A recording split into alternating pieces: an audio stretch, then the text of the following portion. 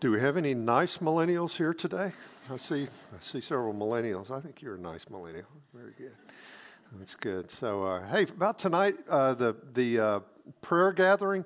We have a monthly prayer night. It's a very simple time. We gather simply to pray, and we know that 5:30 on Sunday afternoon doesn't work for many of you. But if it might work for you, I would encourage you to just take 30 seconds with God and say, God, is this something maybe you'd like me to come to?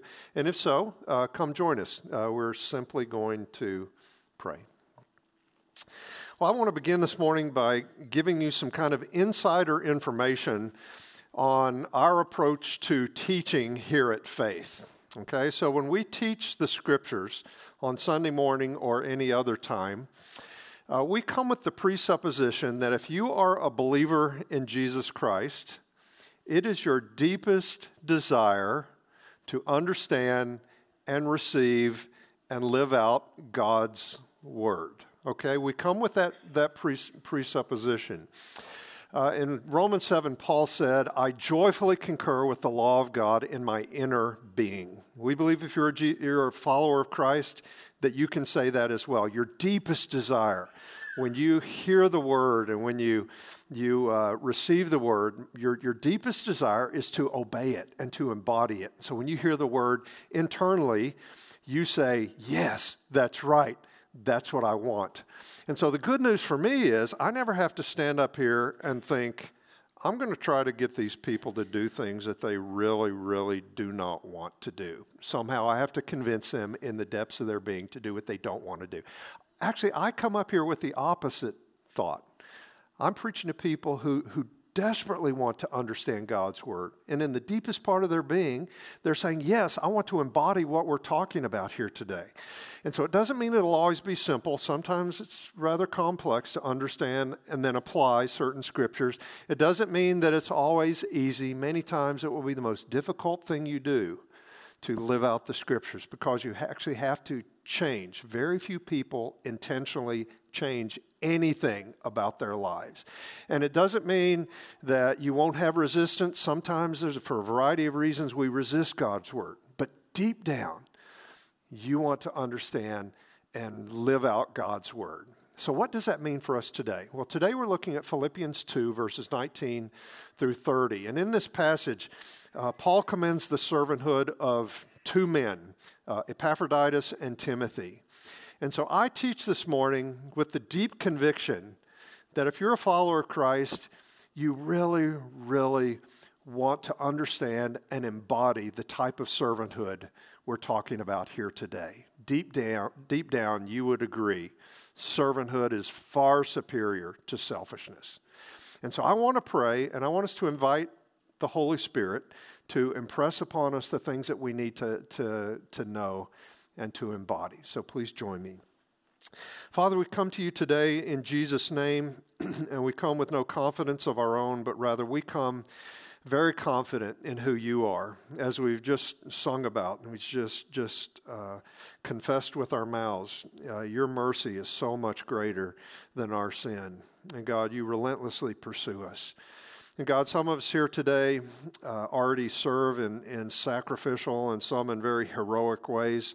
Others of us here today have never really considered the possibility that we would be servants of the Most High God and that we would be the type of people that would have an extraordinary impact in the lives of others. And so we bring ourselves before you and we invite you to teach us. We ask you to open our eyes. We ask you, Heavenly Father, you, Jesus, our Lord, you, Holy Spirit, who indwells us. We ask you to do this work in our midst. We pray it all in Jesus' name. Amen. So the two portraits of servanthood we're going to look at today are really examples of qualities that Paul has already urged upon the Philippians earlier in chapter 2. The first, consider Timothy, and he is a portrait of humble servanthood. Timothy was probably a teenager. Well, we got some teenagers here. He was probably a teenager when he came to Christ and when he started traveling across the known world with Paul. And from the things we know that Paul wrote to Timothy and the things he wrote about Timothy, Timothy was a rather sensitive soul. he was rather easily deflated. But Timothy did not use his personality as an excuse. Timothy, in spite of kind of this natural timidity, he traveled with Paul in dangerous places. He did the will of God from the heart. And actually the Book of Martyrs, Fox's Book of Martyrs tells us that Timothy was eventually stoned to death by an angry mob outside of Ephesus because he publicly denounced the idolatry he saw in that city, okay?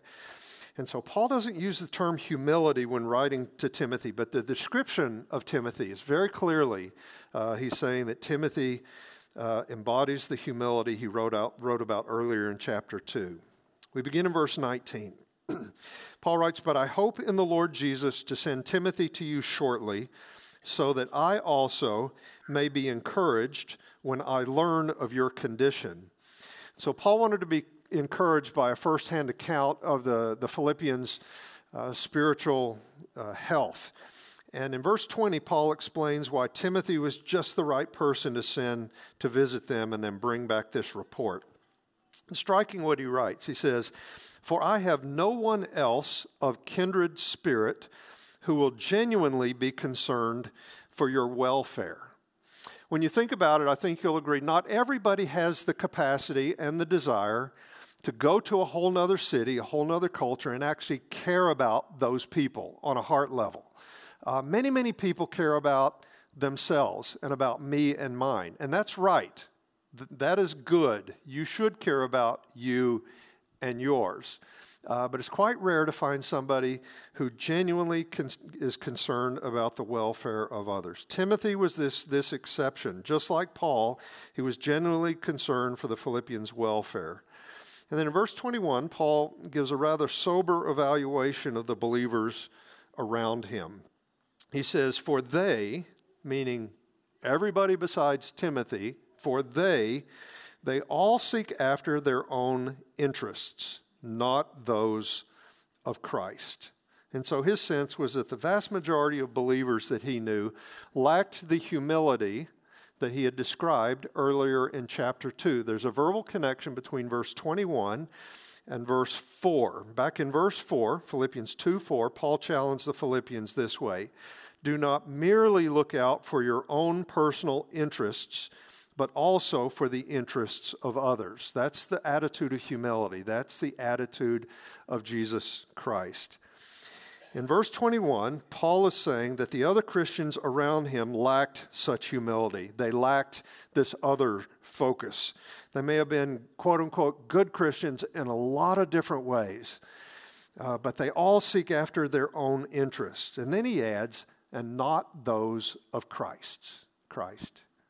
And so if you find a person that seeks only about their own interests, they're only concerned about themselves, they're not seeking the interests of Christ.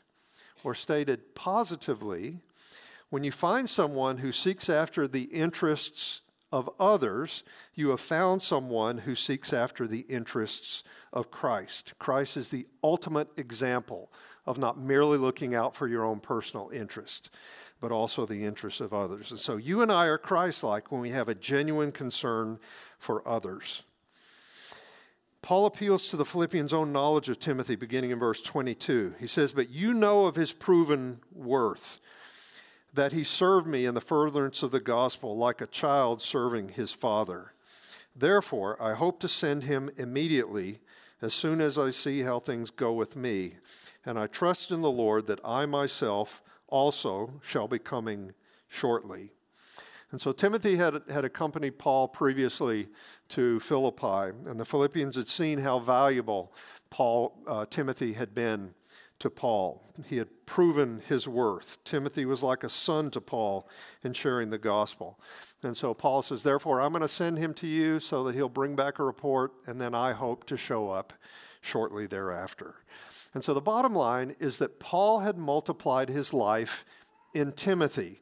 Timothy had learned from Paul how to pour out his life as a drink offering. Timothy also had a shepherd's heart. And so Paul could send Timothy to the Philippians, knowing that through his humble servanthood, Timothy would address the needs that the Philippians had. I don't need to tell you this, but we need Timothys in our day. We need many Timothys. We need Timothys in the church and outside the church. Think about inside the church first. There's a crying need here at Faith for people who don't merely look out for their own interests. And we should all look out for me and mine, okay? Again, but there's a crying need for people who go beyond themselves and look out for the personal needs of others, showing the interests of Christ, ultimately the interests of Christ. Humble servanthood is God's design in the body of Christ. He has made us interdependent in this way. And so I want you to think for a few moments about your commitment within the body of Christ. Who are the people, again, beyond your immediate family or maybe your immediate closest friends, who are the people in the body of Christ who would say about you, you know, when I think about him, when I think about her, boy, what is so obvious is that they genuinely care about me. They encourage me by their prayers, by their words. They take the initiative. I don't have to beg them, please help me here.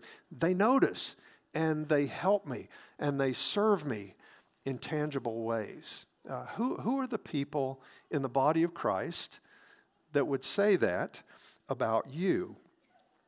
And my encouragement is to identify a small group of people to serve in this way. It could be your life group. It could be a group of believers that you meet with regularly. It could be a ministry team. Maybe you serve on the worship team or the welcome team, or you serve in the next gen ministry and you're around a smaller group of people.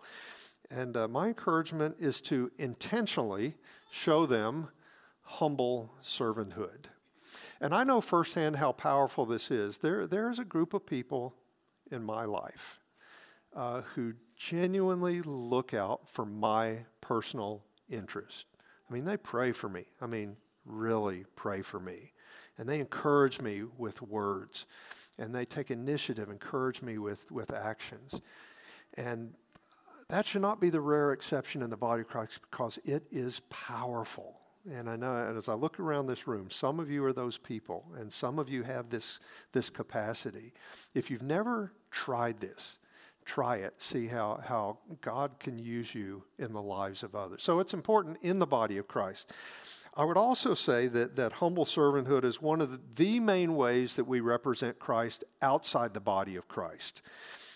In our neighborhoods, in our workplace, in various organizations and teams that we're a part of, humility and servanthood are striking. It is a striking thing when others experience genuine, humble servanthood. Patrick Lencioni wrote this book. It's one of these fable books, and it's called The Ideal Team Player. And he says, if you want to be a great team member, a team player, you need three things. And you need all three of these things, not just one, not just two of them. You need all three of these things. And the way he frames it up, you need to be humble, hungry, and smart.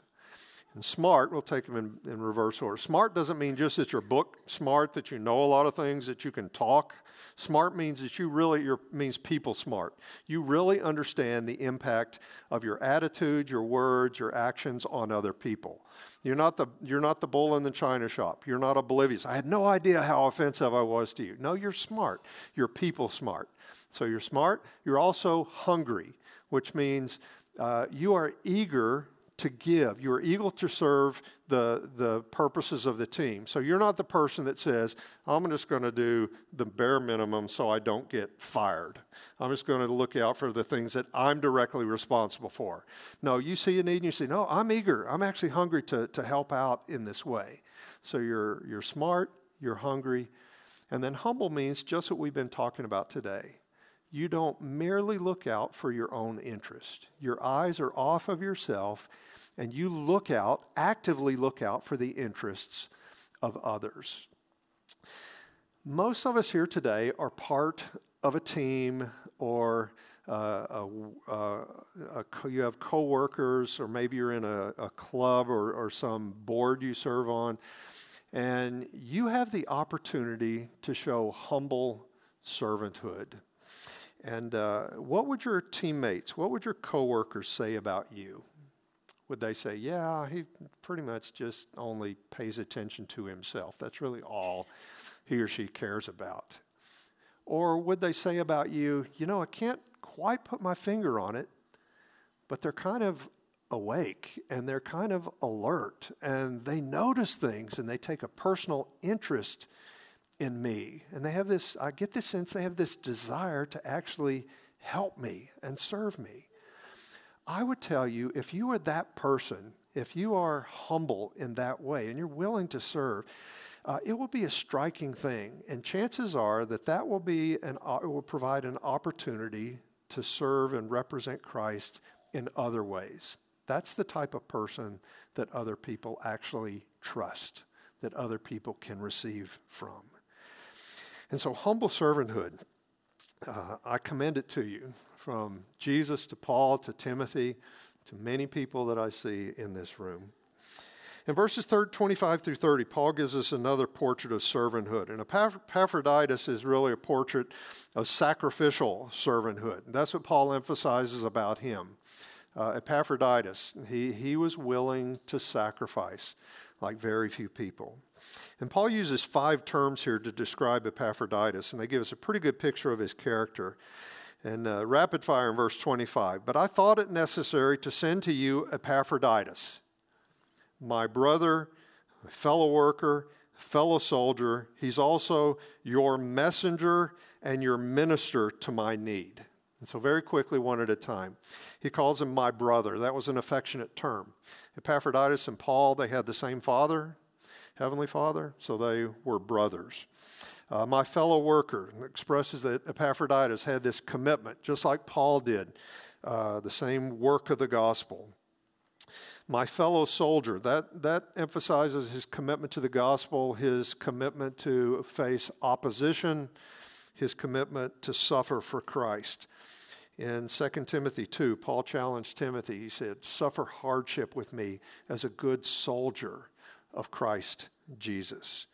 Epaphroditus exemplified somebody who was willing to suffer for the cause of Christ. And then the last 2 terms give us some clues as to Epaphroditus' identity and his role in Philippi. He calls him your messenger. It's actually the word apostle. He says, Epaphroditus, he was your apostle to me. You sent him to me to meet my needs. And then the 5th term, he says Epaphroditus had been sent as a minister to Paul's needs. And so the Philippian church, when you read Philippians, they had this extraordinary commitment to Paul. They prayed for him, they gave financially, and they even sent people to encourage Paul when he was in prison. And so Epaphroditus, we learn in chapter 4, he had carried the Philippians' latest gift. And being in prison, Paul would have been greatly encouraged by this apostle, this minister, this like-minded brother at his side. And so the time had come for Paul to send Epaphroditus back to them. And beginning in verse 26, he explains why. Paul says, I thought it necessary to send to you Epaphroditus, verse 26, because he was longing for you all and was distressed because you had heard that he was sick. For indeed he was sick to the point of death, but God had mercy on him, and not on him only, but also upon me, lest I should have sorrow upon sorrow. Therefore I have sent him all the more eagerly, in order that when you see him again, you may rejoice, and I may be less concerned about you. And we have to kind of read between the lines here, but it was clear that after the Philippians had sent Epaphroditus to them, he became gravely ill, so ill that Paul thought he might die. When the Philippians heard that Epaphroditus, again, word didn't travel very fast back then, okay? They didn't have these split-second communication, but somehow they found Epaphroditus is countries away, and he's very sick. And Epaphroditus was so distressed that they thought he was about to die, that he said, I've got to get back to him. I've got to return. I've got to let him know that I'm okay. And so Paul thought it best to send him back home to relieve the Philippians' concern. And then in verses 29 and 30, it describes how the Philippians should receive Epaphroditus. Therefore, receive him in the Lord with all joy, and hold men like him in high regard. Why? Because he came close to death for the work of Christ, risking his life to complete what was deficient in your service to me. And so like Jesus and like Paul before him, Epaphroditus was willing to be obedient to the point of death, if necessary. And so if representing the Philippians meant losing his life in another country, in another culture, Epaphroditus said, so be it. That's the degree to which I will be obedient. It's interesting how Paul described his ministry as completing what was deficient in your service to me. And so they owed him a debt. They had this obligation. We can't be sure if it was to Paul directly probably, but definitely an obligation to the gospel. And Paul viewed Epaphroditus' ministry as fulfillment of the deficiency. You've paid your debt in full by sending him to me. And so because Epaphroditus so willingly fulfilled this ministry, Paul told the Philippians, receive him back in the Lord with all joy and hold men like him, hold people like him in high esteem. His sacrificial servanthood was to be valued and honored within the congregation. And so how do we begin to engage this type of servanthood, this type of sacrificial servanthood? Well, one of the joyful things I can announce today is that we have many people in our midst who pour out their lives sacrificially. They give time, they give energy, and this is some of you again in the room. You give time and energy. You pour out your lives on behalf of other people. Again, like Timothy before him is mentioned before, you don't merely look out for yourselves. You see a need and you say, I have this ability to meet the need. And so I'm going to expend myself. I'm going to pour out my life on behalf of other people. But perhaps you've never considered that you have anything to offer others, especially sacrificially. I know that's the case. You say, yeah, I get the idea. I'm supposed to serve others. But what do I have to offer other people, given my circumstances, given my life, my temperament? Well, I think the place to begin is to consider how God has made you and how God is remaking you in the image of Christ. Okay? I had never heard the name of Gillian Lynn before I read this book, Whispers, by Mark Batterson. Perhaps, does anybody here know the name Gillian Lynn? Any ballet aficionado? I'm going to tell you everything I know about ballet in about 2 minutes here. But apparently she's a very accomplished ballerina and choreographer. She's part of the brains behind Cats and Phantom of the Opera. But what's especially interesting is how it all began. When she was 8 years old, she was in school. She was born and raised in England, and her teachers really thought she had a learning disability because she could not sit still in class. And she was so fidgety that her parents decided we need to get her to a specialist to see what the deal is. And I want to read Batterson's account of what happened at that very first doctor's appointment. 20 minutes into the conversation, the doctor asked Jillian's mother for a word in private. As they left the counseling room, he turned on the radio and told Mrs. Lynn to watch. Jillian immediately got up and started moving to the music. And the discerning doctor said, this is great. She said, Mrs. Lynn, Jillian isn't sick. She's a dancer. Take her to dance school. I love that. She's not sick. She's a dancer. And that's what Jillian's mother did. Jillian writes later, I can't tell you how wonderful it was. We walked into this room, and it was full of people like me, people who could not sit still, people who had to move to think. It's almost as if Jillian was reborn.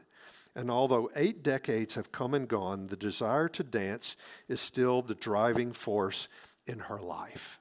I love that. Once she understood, I'm a dancer. She had great freedom and great energy. And I would say something similar is true for you when it comes to sacrificial servanthood. When you understand who God has made you to be, there will be great freedom and you will have great energy. You'll stop saying, well, I need to fit in this box. I need to serve exactly like whoever you tend to admire or whoever you tend to want to be like. And you'll say, this is who God has made me to be, and so I'm going to serve him sacrificially in this way.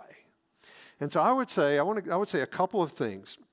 If you're a believer, first of all, if you're a believer in Jesus Christ, God has given you specific gifts. And I think we like the idea of spiritual gifts, but we tend to minimize the importance. God has given you a specific aptitude, a specific a desire and aptitude to do specific things. For example, I know people that have the gift of mercy, and they would tell you, I just love being with people who are desperate, people who can barely believe that God loves them. And when they show mercy to people, those people experience the mercy of Jesus himself. And so we're the body of Christ. We actually do the things and show people the things that Jesus would do and show them if he were personally present, which he is. And so what are your spiritual gifts? I would encourage you to begin serving sacrificially in your area of gifting.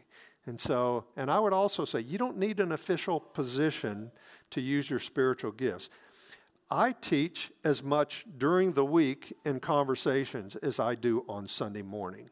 And so you don't need a position to teach if you're gifted in teaching or administrating or leadership or encouragement or all these different things. And if you don't know what your gifting is, I'd encourage you to do something very simple. Ask 2 or 3 people that really know you. Ask them, what am I good at? What do you notice about my life? How does God tend to use me? And chances are they'll say, oh, yeah. And it'll be very consistent if these people, oh, yeah, obviously, this is what you're good at. And it will be a great encouragement. So focus on that. There's specialization in the body of Christ. Be who you are, not who you ain't, as the saying goes. So pay attention to your gifting and then pay attention to your experiences, especially your experiences with pain. Okay? Where you've experienced pain is one of the areas where God will use you the deepest. And so if you've experienced loss in some area of your life, the death of a loved one, a divorce, the loss of health through accident or injury or disease, chances are you know what other people who have experienced that type of loss need, and you know what they don't need. You're wise. If you have been refined and you have been deepened through your loss, God can use you in the lives of others who've experienced loss. Your experience equips you to enter into their lives in sacrificial ways to help them experience God more fully. And chances are you will have the desire and the willingness to sacrifice. And so the good news, if you hear anything here, this is your deepest desire. And so pay attention to what God has done, what he's doing in your life. Chances are that's how God wants to use you as a sacrificial servant. And I'll just close by saying that humble sacrificial servanthood should be the norm in the body of Christ, not the rare exception. If we are truly disciples, if we are truly apprenticed to Jesus, then we have experienced his humble, sacrificial servanthood. And we find our greatest joy in showing the same to other people. May it be so. May it be so by the grace of God. Heavenly Father, we invite you to do this work in our lives, individually and as a body. We pray, God, that you would take us, some of us, to a place of willingness and desire to sacrifice and to humble ourselves and look out for the needs of others and serve them in everyday life. And God, for the person here today who can't imagine that you would use him or her in another person's life, I pray that you would open their eyes and show them that you are able, that you are willing, that this is something that you love to do. God, give us the ability to risk it. Give us discernment. Give us wisdom. We pray it all in Jesus' name. Amen.